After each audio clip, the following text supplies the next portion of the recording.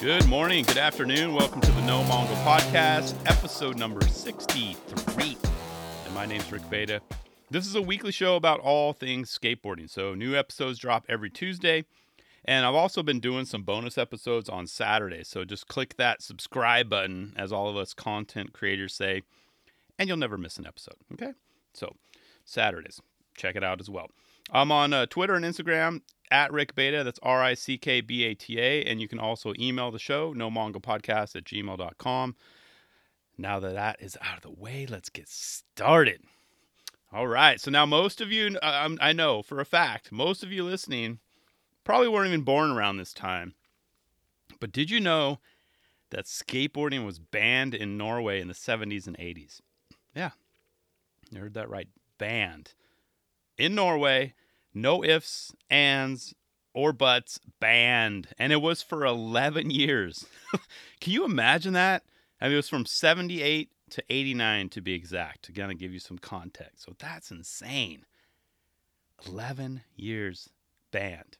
And because I watched a documentary over the weekend, it's titled Norway's Skate Ban, and it's from Foul Play. It's a series on the Olympic Channel. So, and they went into great detail about, the who, the what, the why, etc. But here are some notes that I took along the way. It's very cool. It's only like a 21-minute documentary, but very, very informative and entertaining. So, skateboarding, it was introduced to in Norway in 1978, as I said, and sales, they skyrocketed, right? I mean, I think they sold like 2 million boards or something like that. But as it gained in popularity, they were kind of getting a little worried, right? People were getting hurt. So they started looking for numbers because it was obviously new to Norway. They were looking for numbers outside of their area, outside of the country. And of course, they reach out, get stats from the U.S., which, at the time, it stated in the documentary, was 28 children died, right? 100,000 others got injured, par for the course, right? But this was outside the country, right? So not even directly in Norway. But the Norwegian government decided that those numbers were enough. It was enough info and data to close it all down. Done. No mas. So, I mean, I guess in a sense, they basically freaked out, right? So that was in November of 1978. Yeah, I was just, 3 then? To put it into perspective. But, and also, too, I got to mention, I mean, I'm assuming that many of those, who were killed or got injured probably weren't wearing a helmet, no safety gear, stuff like that. I mean, probably none of that. I mean, I'm not trying to make light of the loss of life, of course. But that's like my only reasonable explanation for the amount they had at that time. So, and like I mentioned, they were just looking at outside numbers. They're like, whoa, we're seeing a trend. This could happen. Risk management is probably like, well, what's going to happen? And they didn't even consider like how those numbers occurred. Just think about that. That's crazy. Like, we got this new thing. Well, no, we're going to shut it down. And as far as the ban is concerned, this was literally the ban included the sale of skateboards. You couldn't even promote anything. But there were like a few rebels out there, like Joachim Wang and Anders Withusen. Sorry. Wittusen. He was the Mad Rabbit founder. So he was basically one of the guys that continued to manufacture boards like in secret, and even went as far as like smuggling them. That's how bad it was in 1978 in Norway. So that got my brain thinking too. I mean, can you imagine like having to smuggle like your Ryan Lay or Winkowski deck, like you're having to find like dealers like, psst, hey, I got your Gongs reissue right here, man. Want it? It's Gongs. Yeah, reissue. You need wheels? I got you. 200 cash only. Just stuff like that. But of course that's extreme. But leave my money in the bushes. I'll leave the deck on the other side. Just sketchy stuff like that. I'm sure that didn't have to go down, but that's what my brain was thinking. It was like, here's the situation. You got to go to extreme means. But think about that, though. I mean, should a ban, and that's where my brain started thinking more, too, is like, should a ban like that happen in 2020? It would be much easier to get, completes via the internet anyway. So think just to kind of compare. But back in 1978, that was not even an option. Didn't have cell phones back then. You had a phone, right? Probably one of those rotary dials. You had to call, get your boards. But so it just kind of puts that in perspective. But there were pros, back then that were keeping the sport alive. It's this guy, Cedric Cornell, who he founded the Oslo Skateboarding Society. So and basically he's considered a legend, right, in Norway, even to this day. I mean, he was literally there from day one, so that's like OG status, right? So, and the guy he used to carry his board around covered in a quote unquote flour sack. Dedication, right there, plain and simple. So, I mean, think about though, and that's only because their biggest fear back then was losing their board. If you got your board confiscated, it's not coming back. Or if it broke, right? If you had a broken board, you went through all the process of smuggling it, you put it up behind your shirt, got it in, you got home.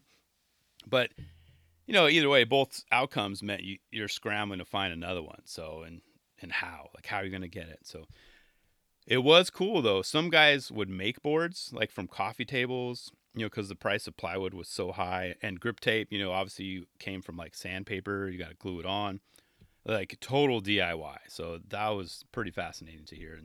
And of course, no street skating, right? That was like non-existent, only because, one, they were avoiding the police the whole time.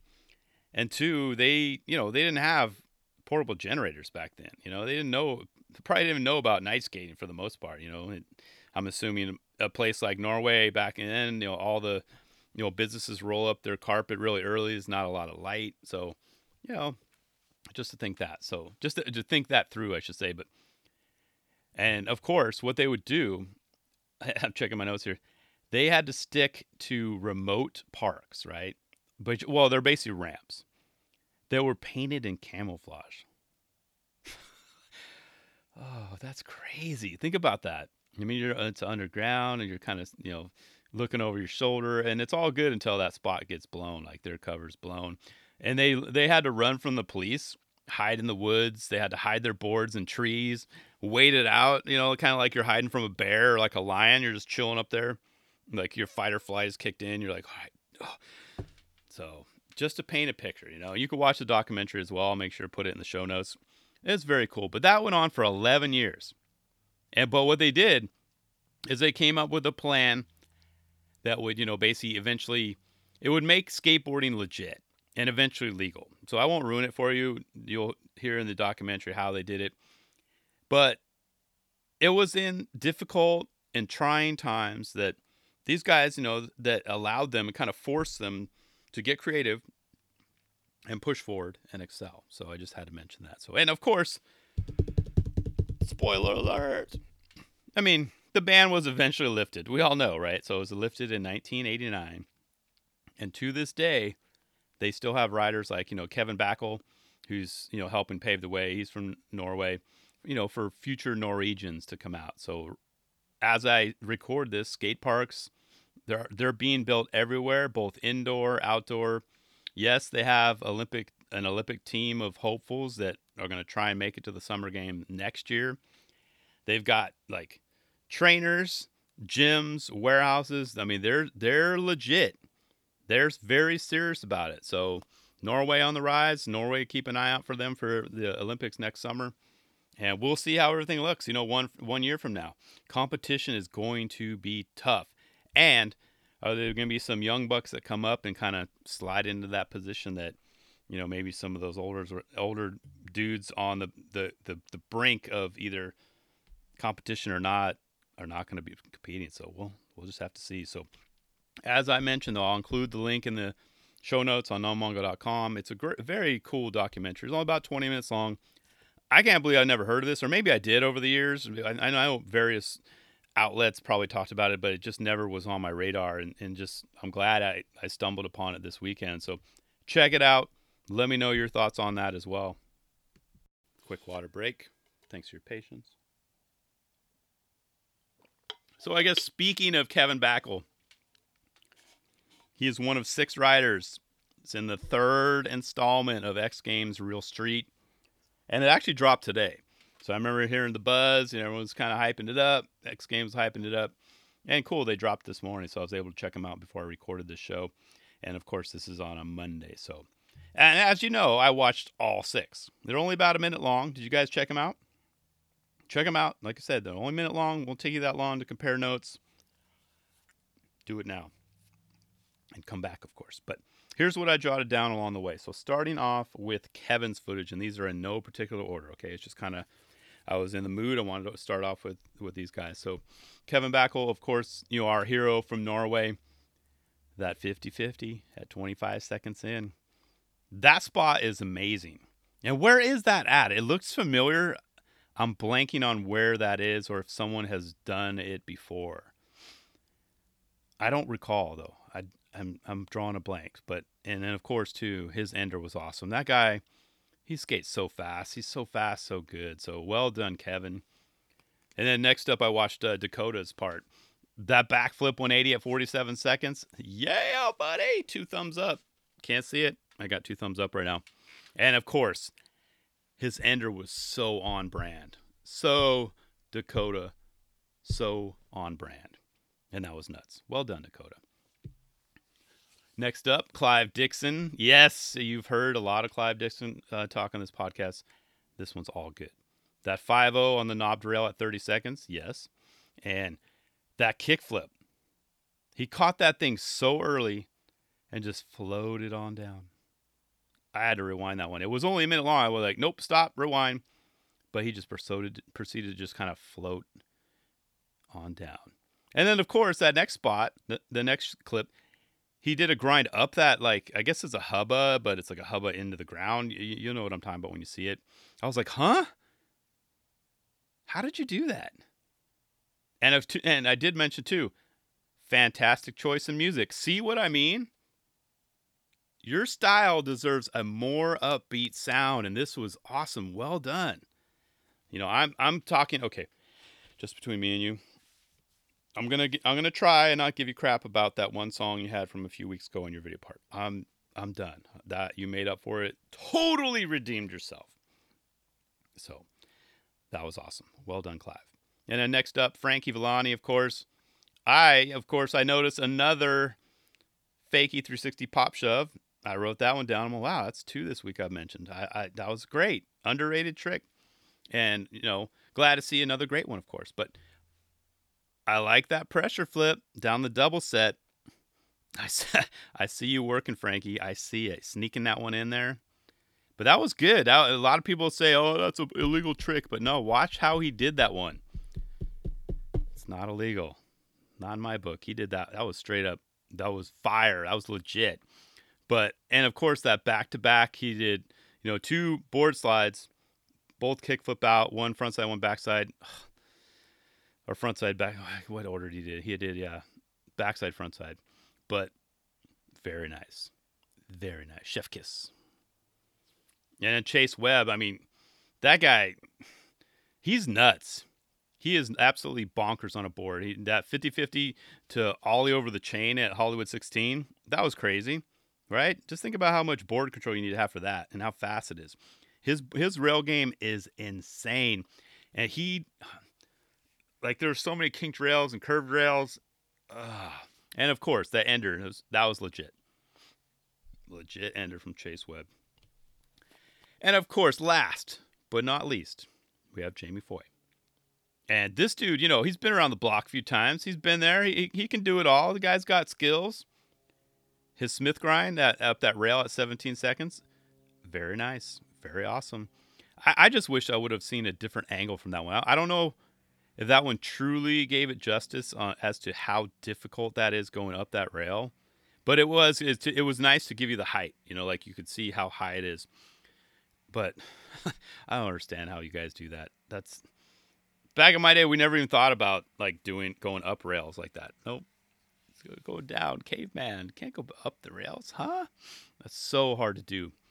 And then 2, pause it at 52 seconds. Just kind of take it all in. Just kind of absorb it. And just look at that. So close to that pole. I love how he comes out the other side of it. I mean, he had to, right? Because his butt would have hit it. So he probably tried it a couple times. Or you come off a little too early.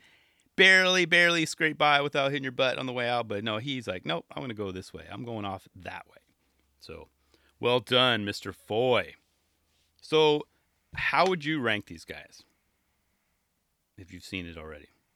I mean, if you had to ask me, or kind of put a squirt gun to my head, say, "Do Rick, tell me now," I would pick Clive's. Clive's part wins. I mean, everything about his part. I mean, it clicked for me. The music, the tricks, the cinematography, just the vibe, his spots. I mean, if you're talking about real street, like street spots, his and Chase Webb's are like top two for me. Chase, I liked his part, and he did that. Was it that horseshoe one? But that was in another clip kind of recently, so I was like, I don't know. So that's kind of why. But I went with Clive's, and Clive's overall but Chase had bangers. I mean, it's a tough call. It's always tough when you have so many like hardcore skaters like this that are really, really, really, really talented. So, but that's just my pick. I chose Clive. I choose Clive. It's official. A full, actually, World of X Games episode is going to air on Saturday, May 16th on ESPN2. And it's also noted that they'll have the re-air on May 23rd on ABC. So nice publicity for all those guys. Nice exposure, which is awesome for all the brands and their talent and all that good stuff. But I guess they're going to also have behind-the-scenes footage and athlete interviews. I love how they call them athlete. I call them skater interviews. I'm just reading from the ESPN site. But yeah, so let me know your thoughts. That's all I've got for this week. Just two topics this week. Tune in on Saturday when I do my next episode of Better Late Than Never. And this time I'm going to bump it around the years a little bit. I'm going to go check out Anti-Heroes Destination Unknown from 2014. So that is correct. I have not seen that one yet. And I figure, with the passing of Grasso, now's a good time to kind of revisit some of those old videos that he's been part of and been in. I'm looking forward to seeing some good Grasso footage and, all that crew. I'll let you know my thoughts on Saturday. So check out nomongo.com in the meantime, or you can hit me up on social media. Either way, I'll talk to you then. Peace out.